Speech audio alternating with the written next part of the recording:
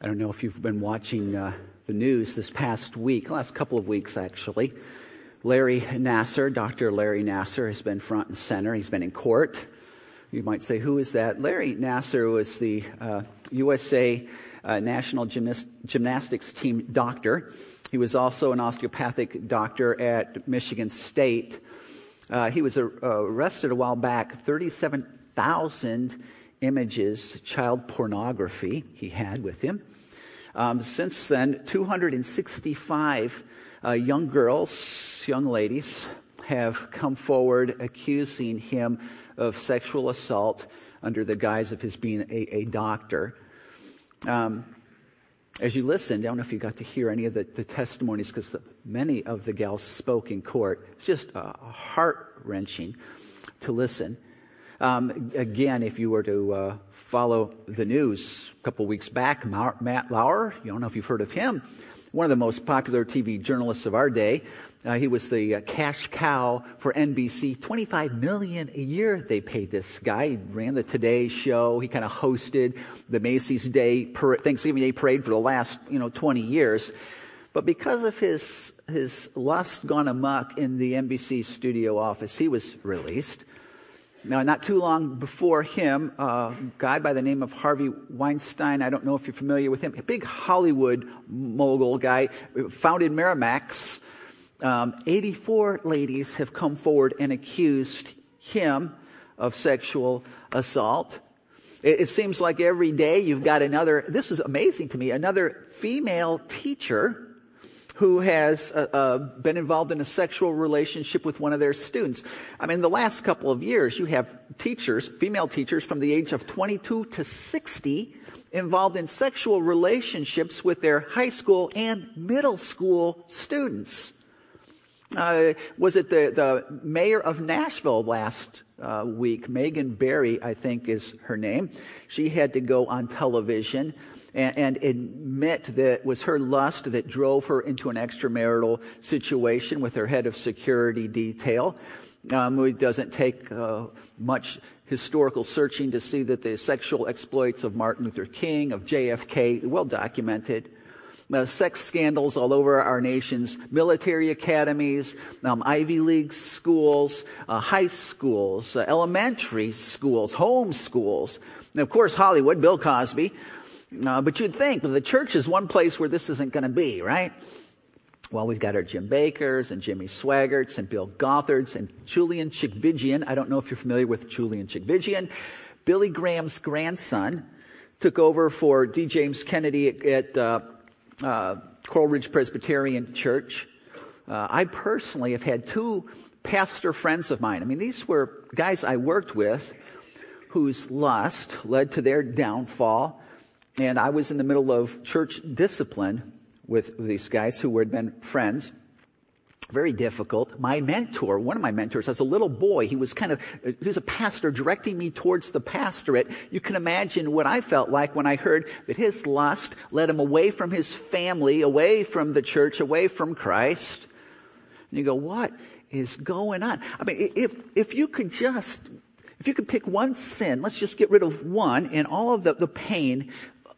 How much pain could we eradicate if we did away with sexual sins? I mean, you wonder how many dreams have been shattered, how many marriages damaged, how many childhoods have been stolen, how many kids have been scarred, how many people have been left heartbroken or emotionally devastated or faith crushed because of this little thing.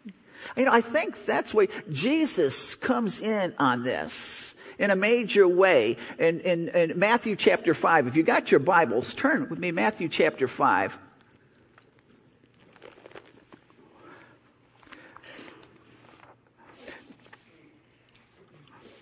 He says this.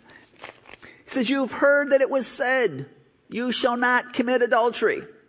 Now, these guys, of course, have heard that it was said. This is he's speaking to a Jewish crowd. And thou shalt not commit adultery. That's one of the big 10, right? That's the 7th commandment. Now, think about the 10 commandments for me. I don't think we can overemphasize what this meant to Judaism. Moses goes up on the mountain, comes down with a list of 10 commandments that God gave him. These are called the covenant. In other words, this is what a contract, if we, Jewish people, keep our end of the contract, these 10 things, then God has made some pretty audacious promises that of all the peoples on the earth, we're going to be blessed, and he's going to be our bodyguard, and he is going to be with us. God is going to be with us if we keep our 10. And so God tells Moses, when you go down, put these 10, it represents this covenant I've made with you, in a special box. And so they build this box for it. And then the Israelites carry this box. I mean, it goes in front of them wherever they go. They go into war, they carry this box with the covenant in it. When they set up their tabernacle and temple, this box with the covenant, with the big 10 in it, are going to the holiest place in the temple.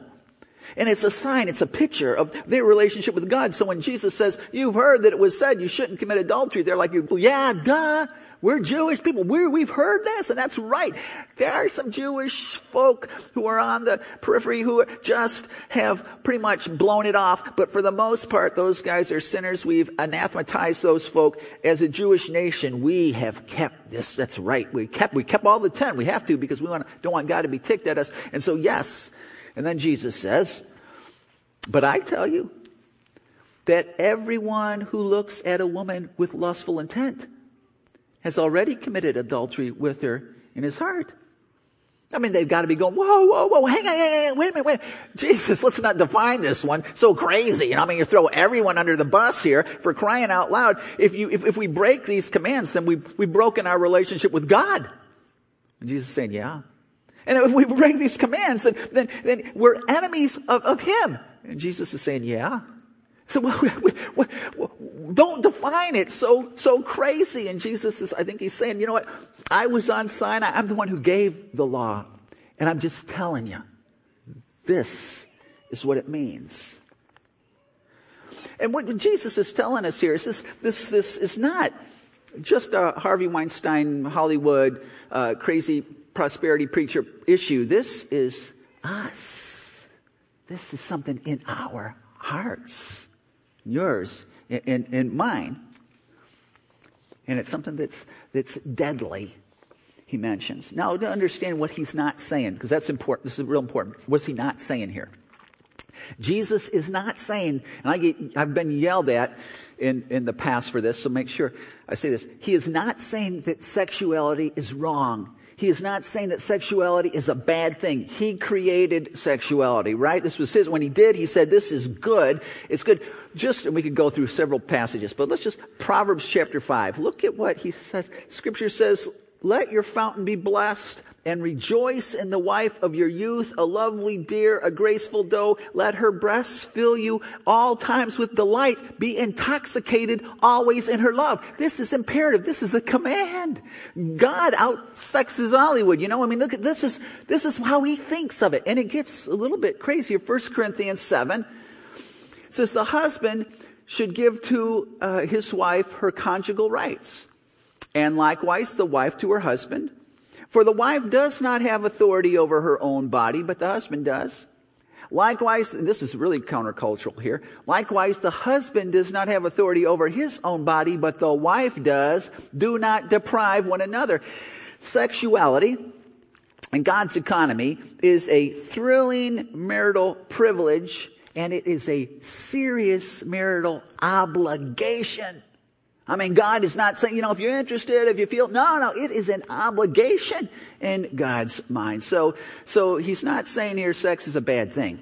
He's also not saying here that lust, an internal desire for a sexual relationship with someone outside my spouse, is on the same level as adultery. He's not. People try to justify their sin all the time, don't they? Well, he said, since I'm lusting and I'm thinking about it, I might as well go ahead and do it because, it's all the same thing. He's not saying that. He's not saying that. In the Old Testament, you were stoned for adultery. It was a capital offense. Lots of people were hurt. Many people's lives were shattered.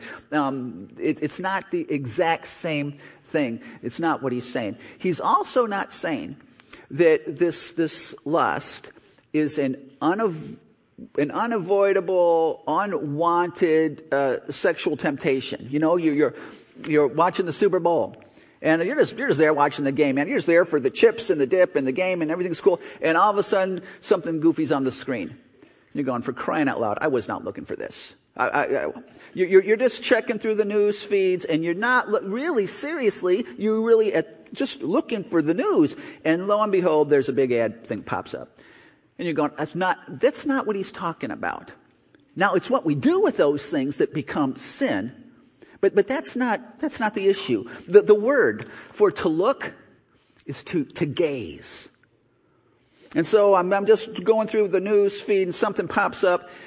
But let me just stare. Now I've entered into the world of sin. Now I'm doing what Jesus has said don't. It's staring down, that which I know I shouldn't, even in my mind, for sexual gratification. And then he's not, make sure we understand this, it's because if you're like me, you can feel guilty in the sex-craved world 24/7, because there's always something popping into your head. There's some marketer that's pushing something your way. He's not saying that. But he is saying that lust is like dandelions. You can go pluck off the head of the dandelion, but unless you get rid of the root, you haven't solved anything. So the issue is not necessarily the adultery thing. It starts here, and Jesus says, "Get rid of where it starts." The problem is, if I'm prideful, it's going to manifest itself. If I'm slothful, or if I'm a glutton, or if I'm a wrathful person, it's going to manifest itself. It just will. But I can be a serial luster, and nobody will ever know. Nobody will ever know. I mean, it may manifest itself in time, and it certainly can, but I think I've got my little room in the bottom of my heart, doors locked up tight, and nobody will ever really know. And so some folk, they have their room, and they go there when they're depressed, or when they're tired, or when they're frustrated, or when they're angry, or just bored. And no one's ever going to know. And it's just, if you think, how can you think about this for a second? How can you possibly embrace toxic, spiritual toxicity and not have it seep through your whole system? But we think, and some Christian folk just think that because I haven't had to use pornography. See, it's really bad when I go get pornography, but you know what? My imagination is so good I don't need pornography. And so if I just kind of work on my own, somehow it's okay, it's better, it's all right, it's not as bad. And Jesus says, "Oh, no, you don't understand." He's going to go through, we'll follow it in a minute, and he's going to say that this is enough to keep you out of heaven. I mean, this is a pretty serious thing. He said this is a deadly issue. This is a life or death deal going on. And we think, well, this doesn't seem that big of a, not really. No one knows. It's not that big of a deal. I think that we go to a handful of different places, but I think the quintessential example of lust and its fruit is found in the life of a gentleman who's named in the Bible more than anybody else other than Jesus, who's held up in the Bible as an example more than anybody else other than Jesus, who's lauded, who is spoken of in positive light more than anybody else other than Jesus, and this is King David. We know King David of David and Bathsheba fame. Probably he's most famous for killing the giant. Number two thing is his Bathsheba deal. If you have your Bibles, turn to 2 Samuel 11. Because 2 Samuel 11:12, that's where you're going to find the David and Bathsheba thing. And let me give you the paraphrase version of, because we really want to get into the next chapter, but let me give you the paraphrase version of 11 and 12. Chapter 11, David is at home in his palace. All of his armies are off to war, but David stayed home for whatever reason. Who knows? I got my guess. We won't go down that road. But he goes for a walk one day in his palace on the roof. Now, the roofs were not like this. The roofs were flat with a little fence thing around them. It was a balcony. And so he would go up, and he was walking along his roof. Now, the way even though his house is like the White House, right? There was no space between it and other places. They lived in a walled city. They had to economize space. And so the houses were right next to each other. And right next to his house is the house of Uriah the Hittite. Uriah is one of David's he's in David's special ops forces, David's bodyguard unit. Uriah was devoted to David when no one else was. Uriah helped David get in the palace. Uriah was one of the most decorated, brave guys. And so David's walking by on the roof, and he goes by Uriah's house. Oh, that's Uriah's house. And there in the backyard is Uriah's wife, and she's bathing. And we don't know how long David stared. Now, if it would have just been accidental, whoa, that's no sin going on yet. But it sure seems like David lingered for a while, staring her down for a while. We know at least this, that when he left, he took pictures of Bathsheba in his mind. He played those tapes over and over again. He became quite obsessed with her, and he called his servants and said, go get that girl. They said, well, that's Uriah's wife.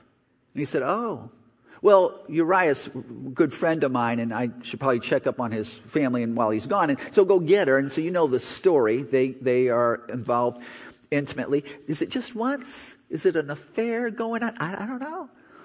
But I do know that Bathsheba becomes pregnant. Suddenly, David spirals down into a hyper defense mode of deception and lies, ends up having Uriah killed. And then, he thinks he gets away with this thing, and then he's told that, because no one gets away with this ever. Other people may not know. God always knows. It always has its effect. But Nathan comes and confronts David, and David says, oh, yes, that's right, I blew this. And there's some collateral damage because Uriah is killed, and the baby ends up dying because of judgment, and the enemies of Israel end up taunting or mocking their God because of this. So a little bit of collateral damage. But at the end of chapter 12, David has asked forgiveness, and it seems like everything's back online. And okay, that was cost him more than he wanted to deal with, but let's move on. Well, it's not over yet. In chapter 13, and we don't know, again, how much time goes from chapter 11 and 12 to chapter 13. Remember, no numbers in the original.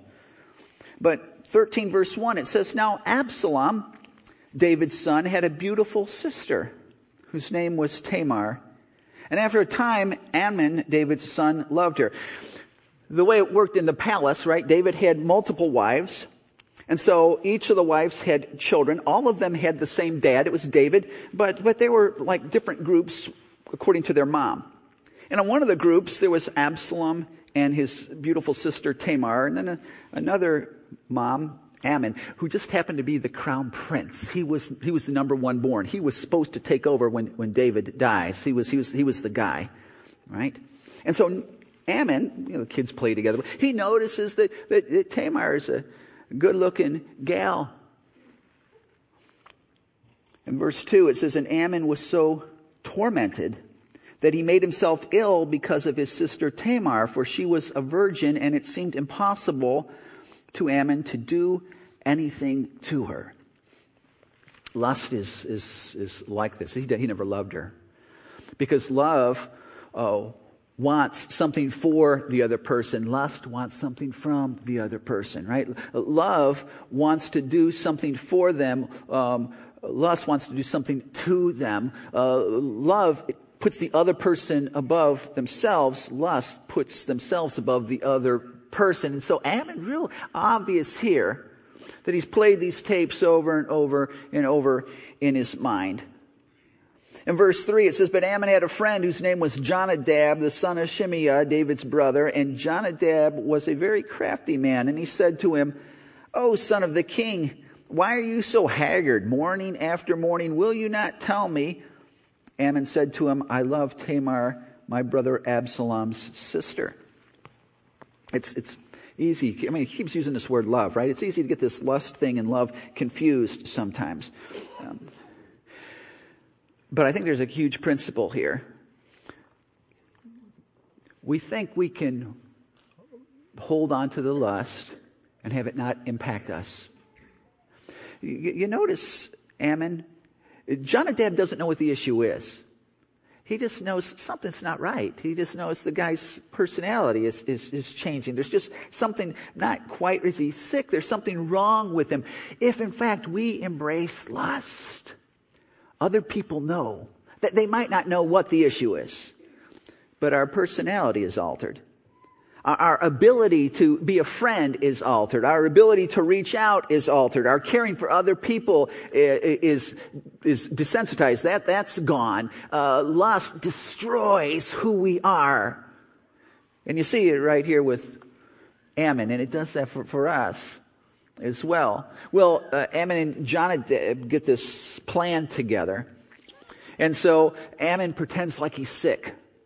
He feigns sickness, deception. By the way, isn't it fascinating? Ammon's got the same problem David had. And he pretends like he's sick, and David comes to see him, crown prince, man. Can't be, is everything okay? You know, you're dying here. And Ammon says, I think I'm going to get better, but I'm sick. And can you call my half-sister Tamar? Yeah, Tamar, because she can come and make me some chicken noodle soup, and that will be good. And so David says, all right, sure, that'll work. So he tells Tamar, go make some food for your brother Ammon. And so she goes to his house, and they're in the living room and does this. And then in verse 10, then Ammon said to Tamar, bring the food into the chamber that I might eat from your hand. You know, I've got to lay down. I've got to go. I've got to lay. Once you bring the food into the bedroom, I got to lay down. You know. And Tamar took the cakes that she had made and brought them into the chamber to Amnon, her brother. But when she brought them near him to eat, he took hold of her and said to her, come lie with me, my sister. She answered him, no, my brother, do not violate me for such a thing. Now listen to what she says here. Tamar is a very wise woman. For such a thing is not done in Israel. Do not do this outrageous thing. And in other words, she's saying, well, wait, Amnon, we are in covenant relationship with God. Remember the big 10? Number 7, don't commit adultery. What you're going to do here is going to bust our relationship with God. It's going to jeopardize the entire nation. Think about what you're doing here. This isn't done in Israel. Who we are as people of God, we don't go down this road. You'd think it would wise this man up. She goes on. And she says, as for me, where could I carry my shame? In other words, this is going to destroy my future. But Ammon doesn't care about her future. Lust never cares about the other person. The other person, what happens to them is irrelevant. It's just as long as they can satisfy me. And then she goes Abigail a little bit, and she says, as for you, you would be as one of the outrageous fools in Israel. Now, a fool in the Old Testament, right, is somebody who orders their life as if there is no God. And an outrageous fool is like a fool on steroids. You are really acting like a heathen here as someone who doesn't know God. Amnon, this is going to destroy you spiritually. But lust doesn't care. Doesn't care about her, about the nation, about himself. But he would not listen to her. And being stronger than she, he violated her and lay with her. Verse 15. I think there's several sermons in this verse. Then Ammon hated her with very great hatred, so that the hatred with which he hated her was greater than the love with which he had loved her. And Ammon said to her, get up, go. Lust destroys our ability to enjoy intimacy. To have intimacy, lust destroys that. You can't see straight, doesn't understand. Lust destroys love. Well, Tamar goes back to her home. Remember, Absalom is her big brother. And Absalom realizes what's going on, what happened. And then verse 21, this is interesting. When King David heard of all these things, he was very angry. First of all, I wonder how King David heard. Now, the grapevine in the palace is probably pretty intense. But I wonder if Absalom came and told him. And all David did to Amnon was, well, really nothing. He just got upset. But David knows the law as well as Tamar. He should. And the law is if you commit adultery, we need to capital punishment. We got to get that out because you're breaking our covenant with God. He knows that the spiritual well-being of the nation is on the line, and certainly he should do this, but he does nothing. I wonder why. Why do you think David does nothing to Amnon? Maybe he thinks back last couple of chapters, his thing with Bathsheba. Lust destroys our ability to discern. It destroys our ability to do what's right. It's just invasive. It affects every aspect of our thinking, of who we are, of our will, of our ability to read the big picture spiritually. It just crushes things. And Absalom gets so ticked off at his dad for not doing anything, protecting his sister, David's princess daughter. David does nothing. Absalom gets so angry that Absalom gets into a council with one of David's most wisest counselors. It is David's wisest counselor, a guy by the name of Ahithophel, who just happens to be Bathsheba's grandfather. And he watched David destroy his granddaughter's happiness and family. So Ahithophel says, okay, Absalom, it's right. Let's take David out. And so they put together a coup. Absalom comes in. David has to run out the back door of Jerusalem. And then what Absalom does, fascinating, he erects a tent in front of all of Israel. Then he takes David's wives one at a time, takes them into the tent in front of all Israel to lie with them. I mean, this whole thing is like Peyton Palace, isn't it? There's just so much lust that is turned into deception, that is turned into murder, that is turned into hate. The whole thing is just a dysfunctional mess. And so then there's this war that breaks out between David and the folk who went out with him and Absalom. And scores of people are killed. Think about that. There are scores of women who are told their husband's not coming home. There are scores of kids who won't have a dad. There are people who are just trying to do what they're supposed to do and make out a living. And this whole disruption of the nation happens. And all of this because of David's lust. Lust destroys. You cannot just have a little compartment. Nobody knows about it. You're going to be okay. Jesus knows about it. He says, get rid of it. Get rid of it. Get rid of it. It's destroying your relationship with God. It's destroying your family. It's destroying your children. It's destroying your ability to discern and for intimacy. Get rid of it. It was at Casting Crowns several years ago. They wrote a song, Slow Fade. Interesting song. But here's some of the words. He says, be careful, little eyes, what you see. It's the second glance that ties your hands as darkness pulls the strings. And be careful, little feet, where you go, for it's the little feet behind you that are sure to follow. He says, be careful, little ears, what you hear. When flattering leads to compromises, the end is always near. Be careful, little lips, what you say. For empty words and promises lead broken hearts astray. In the bridge, he says, the journey from your mind to your hands is shorter than you're thinking. Be careful if you think you stand. You just might be sinking. If you can think it, you can do it. And in time, you will on one level or another. Let's watch this music video by Casting Crowns. And as we do, you want to be asking yourself, do I have a closet that no one else knows about? Maybe, but it's a cesspool. I need to clean it out. Okay, so you say, all right, how do you clean this out? We live in a very sex-saturated world. There's a lot of people getting paid a lot of money to keep stuff in front of us that's ungodly. How do we clean out the closet? How do we clean out the cesspool? Well, Jesus points this out in Matthew 5 as well. He says, if your right eye causes you to sin, tear it out and throw it away. For it's better that you lose one of your members than that your whole body be thrown into hell. And if your right hand causes you to sin, cut it off and throw it away. For it's better that you lose one of your members than that your whole body go into hell. This is serious.